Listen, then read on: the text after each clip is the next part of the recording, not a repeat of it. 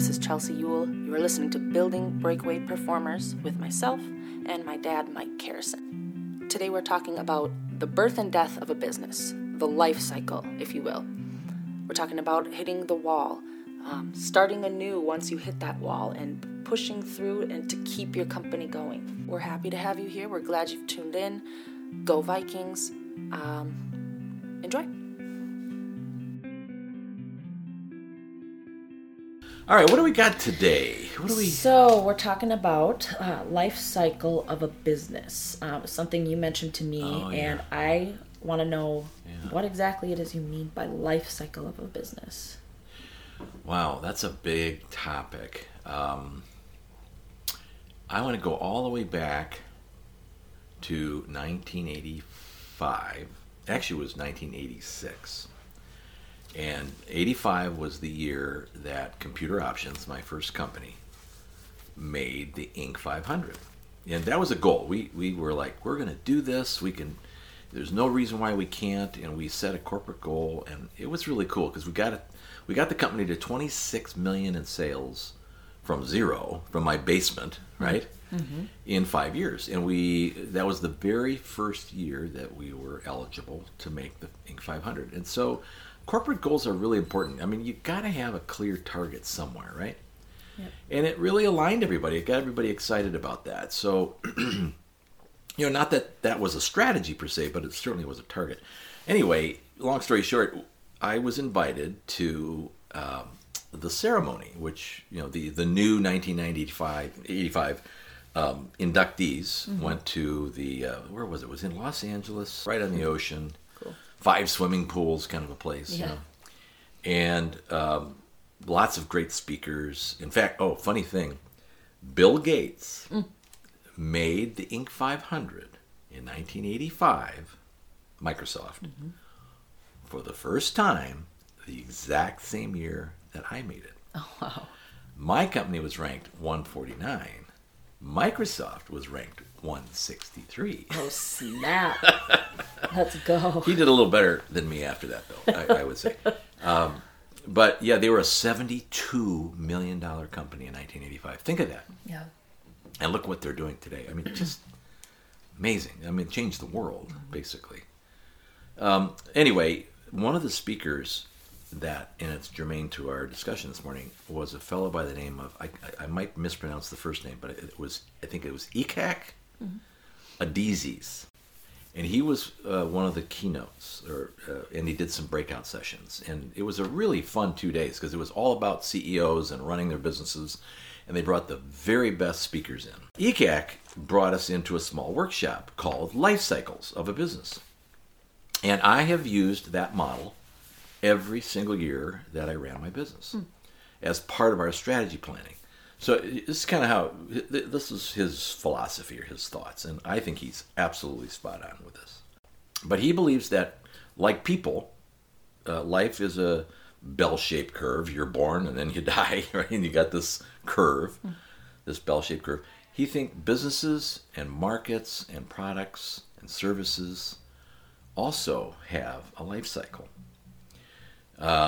But at the top of the bell-shaped curve, if you think about the birth of a company, like my little company being born down in a basement, and 90 days later we had that big deal and it funded my future growth, that was birth, right? And then the life cycle continues on, and we'll talk about the phases, but finally a company can die. They do go out of business. They do go bankrupt. They do go away because they no longer kept up. And he called keeping up a bifurcation, which is the start of a new bell-shaped curve. So the idea is that sustainable growth for a business is a series of bifurcations which creates new bells, and they just keep rising. So I thought about that for a long time, and I thought, well, shoot, that's my company. It was an idea. And there was no revenue. There was just an idea in the early stages. And so the early stages of a company, or the birth stages, it's like a new baby. What does a baby need when they're first born? Food. Most of all, they need food. But they need to be taken care of. Yeah. It's all about survival at early stage in a life cycle of a business. So if you are nurturing and planning and thinking and but if the baby needs milk, so it doesn't die, Yeah. right? Then the only thing that matters in that birth stage is what? Selling. Yeah. Yeah. Revenue. I've got to get a deal, and I've got to get it now. Right. I'm not going to be in the boardroom. I'm not going to be doing all this planning. I'm not going to be writing fancy proposals and building. We didn't have PowerPoints then, but you know what I mean. Yep. That's what a lot of people do. They think they get in a room and they stir up this big mix of stuff and they take it out to the market. Market goes, I don't want that. Right. You got to get on the street because the baby needs milk. Mm-hmm. So really, I think all entrepreneurs, the ones that get it, they know that they got to get on the street. They got to do some selling. They got to find a customer because the baby needs milk. Mm-hmm. And that's how they ultimately survive. And that's the birth stage of a business. What's interesting is as businesses begin to grow, that sense of urgency about getting customers goes away. It evaporates. It's like, oh, well, we're big shots now. We got customers, we got revenue, everything's easy. And that's the next stage of the life cycle that ECAC would describe. He called that the formative years. Mm-hmm. So what happens, well, think about it. What would happen after a bunch of customers show up? You know, if you get the contract, you got to deliver. Mm-hmm.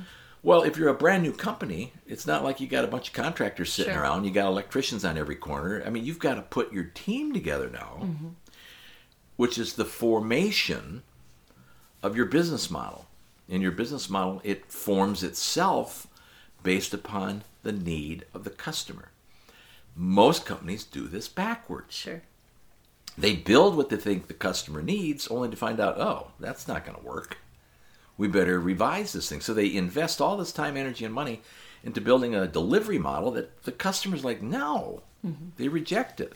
I see this all the time. Mm-hmm.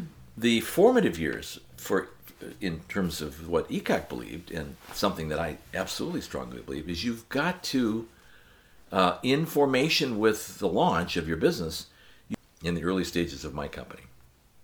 Well, I didn't have a delivery agent. I didn't even have a trucking company. Somebody had to pick it up. Someone had to ship it. Someone had to crate it. And then I had to arrange for installation. I had to make sure it was guaranteed for IBM maintenance. The machine was used, so I knew I had to have it refurbished and staged and tested and have it look like new, because that's the way I represented it to my customer.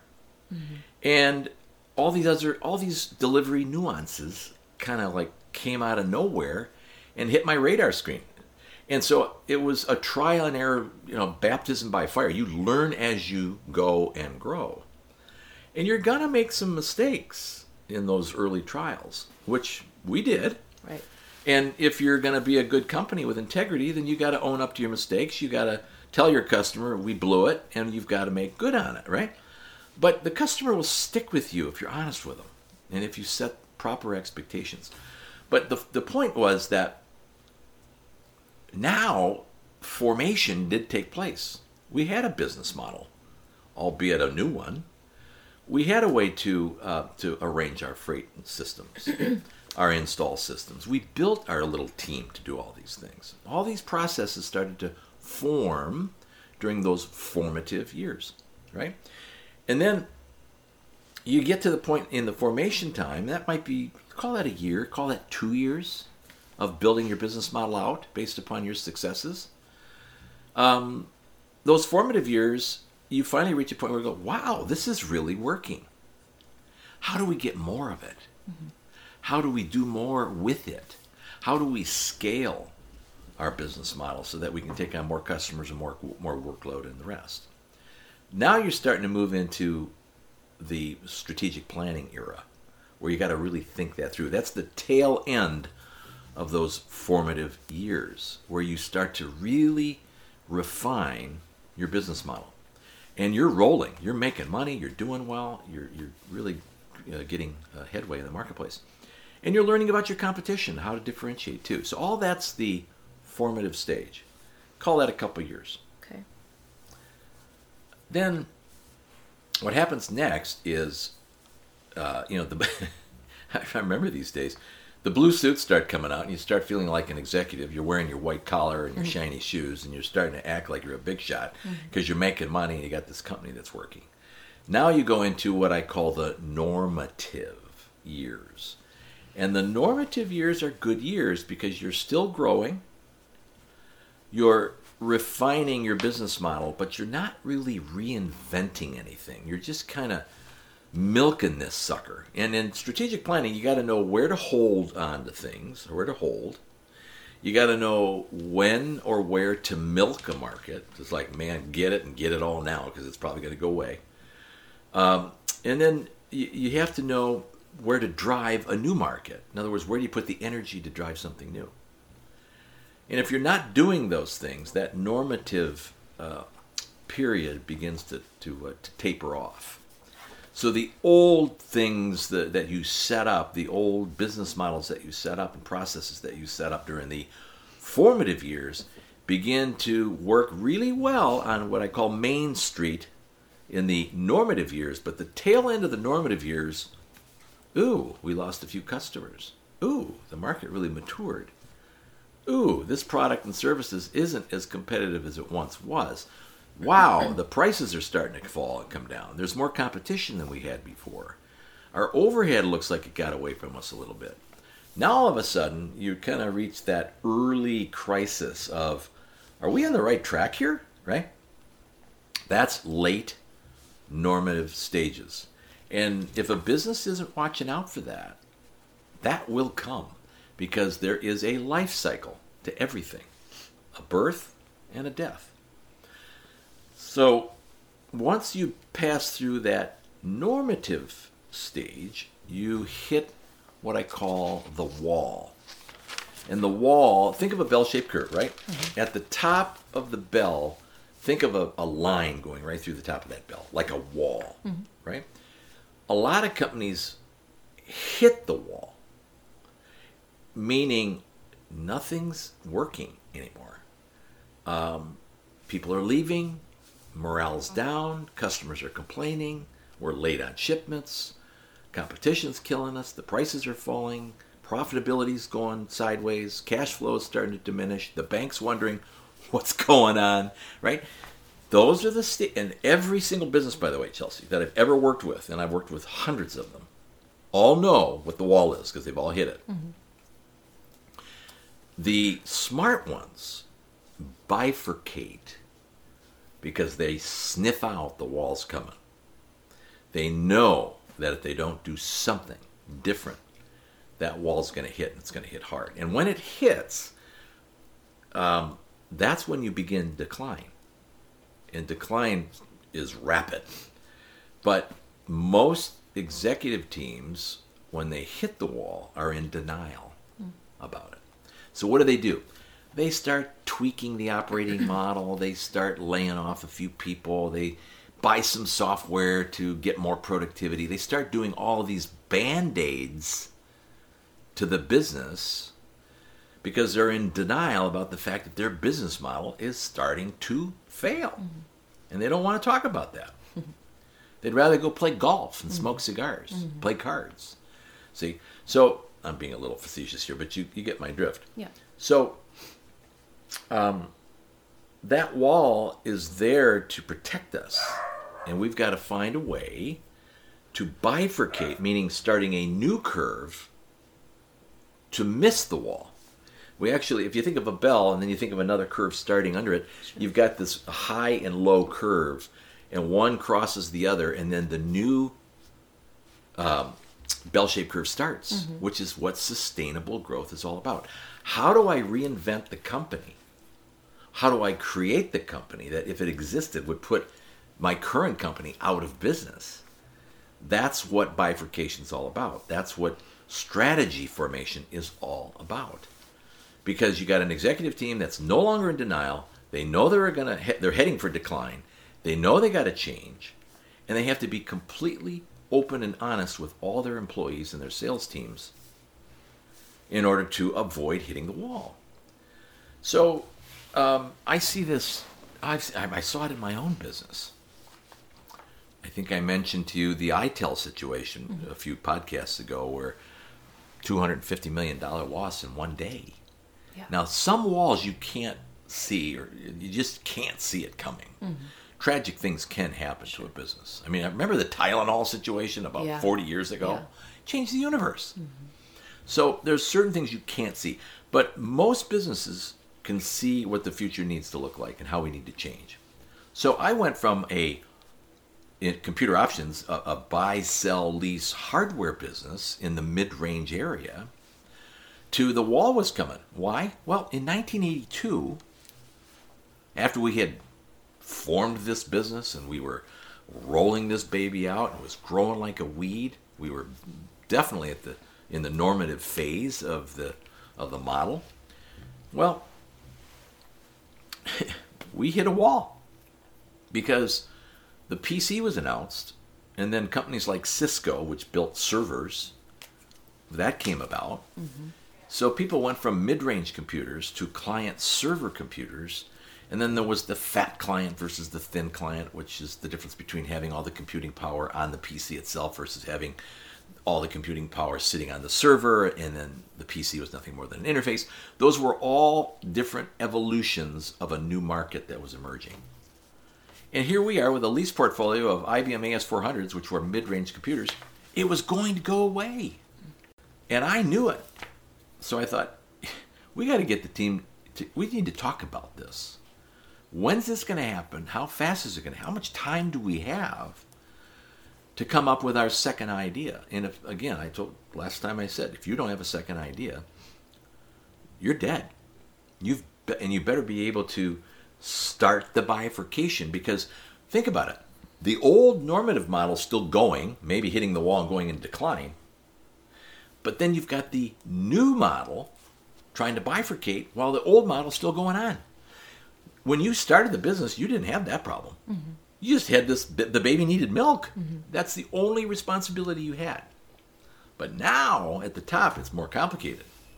Because the old model's alive and well, we're paying bills with it, people are gainfully employed.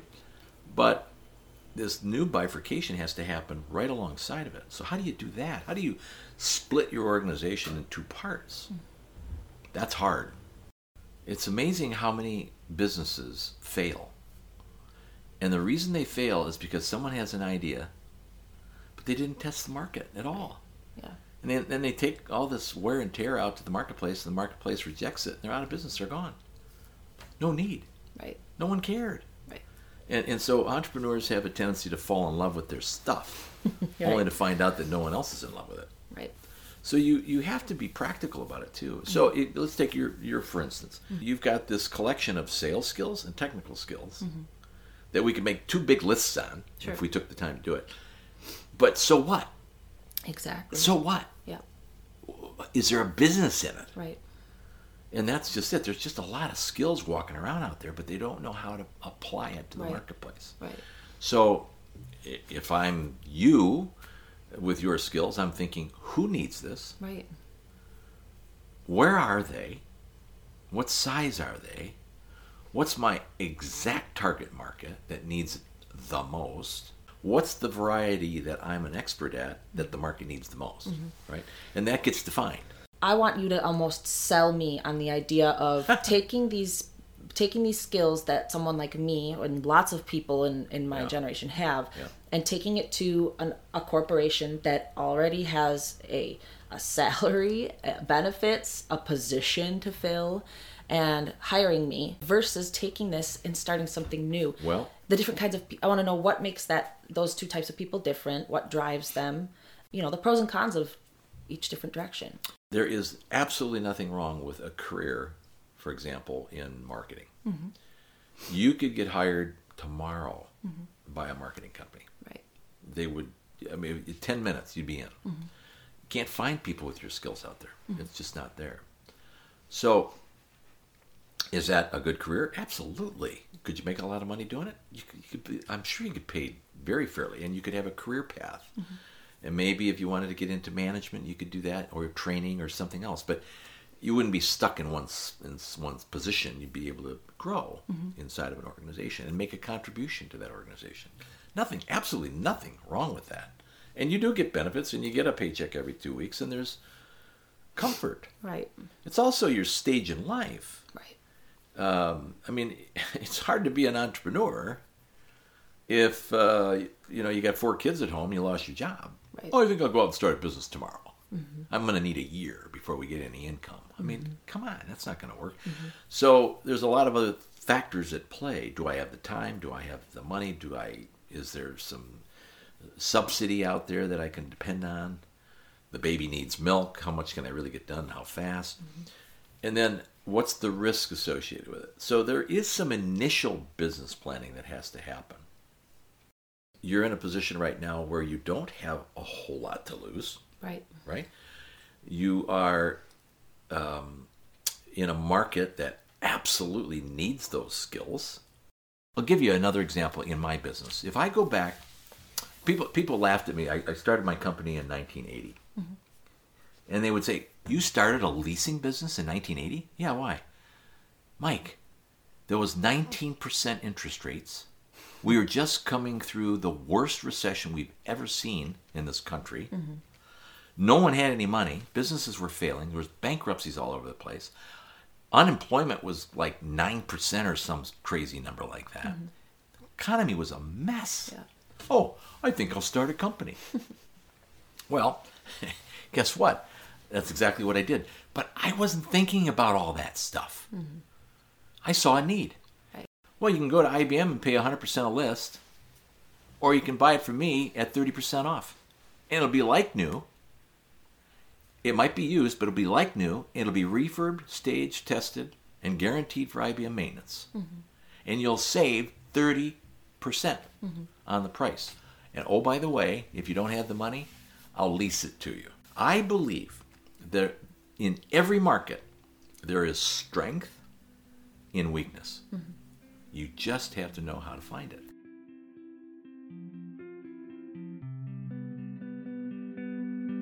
All right, folks. Well, thanks very much for tuning in today. We have one simple formula here. We want to make great sales organizations. We want to help companies become breakaway performers themselves. And we want to assist the executive teams to get better. So stay tuned.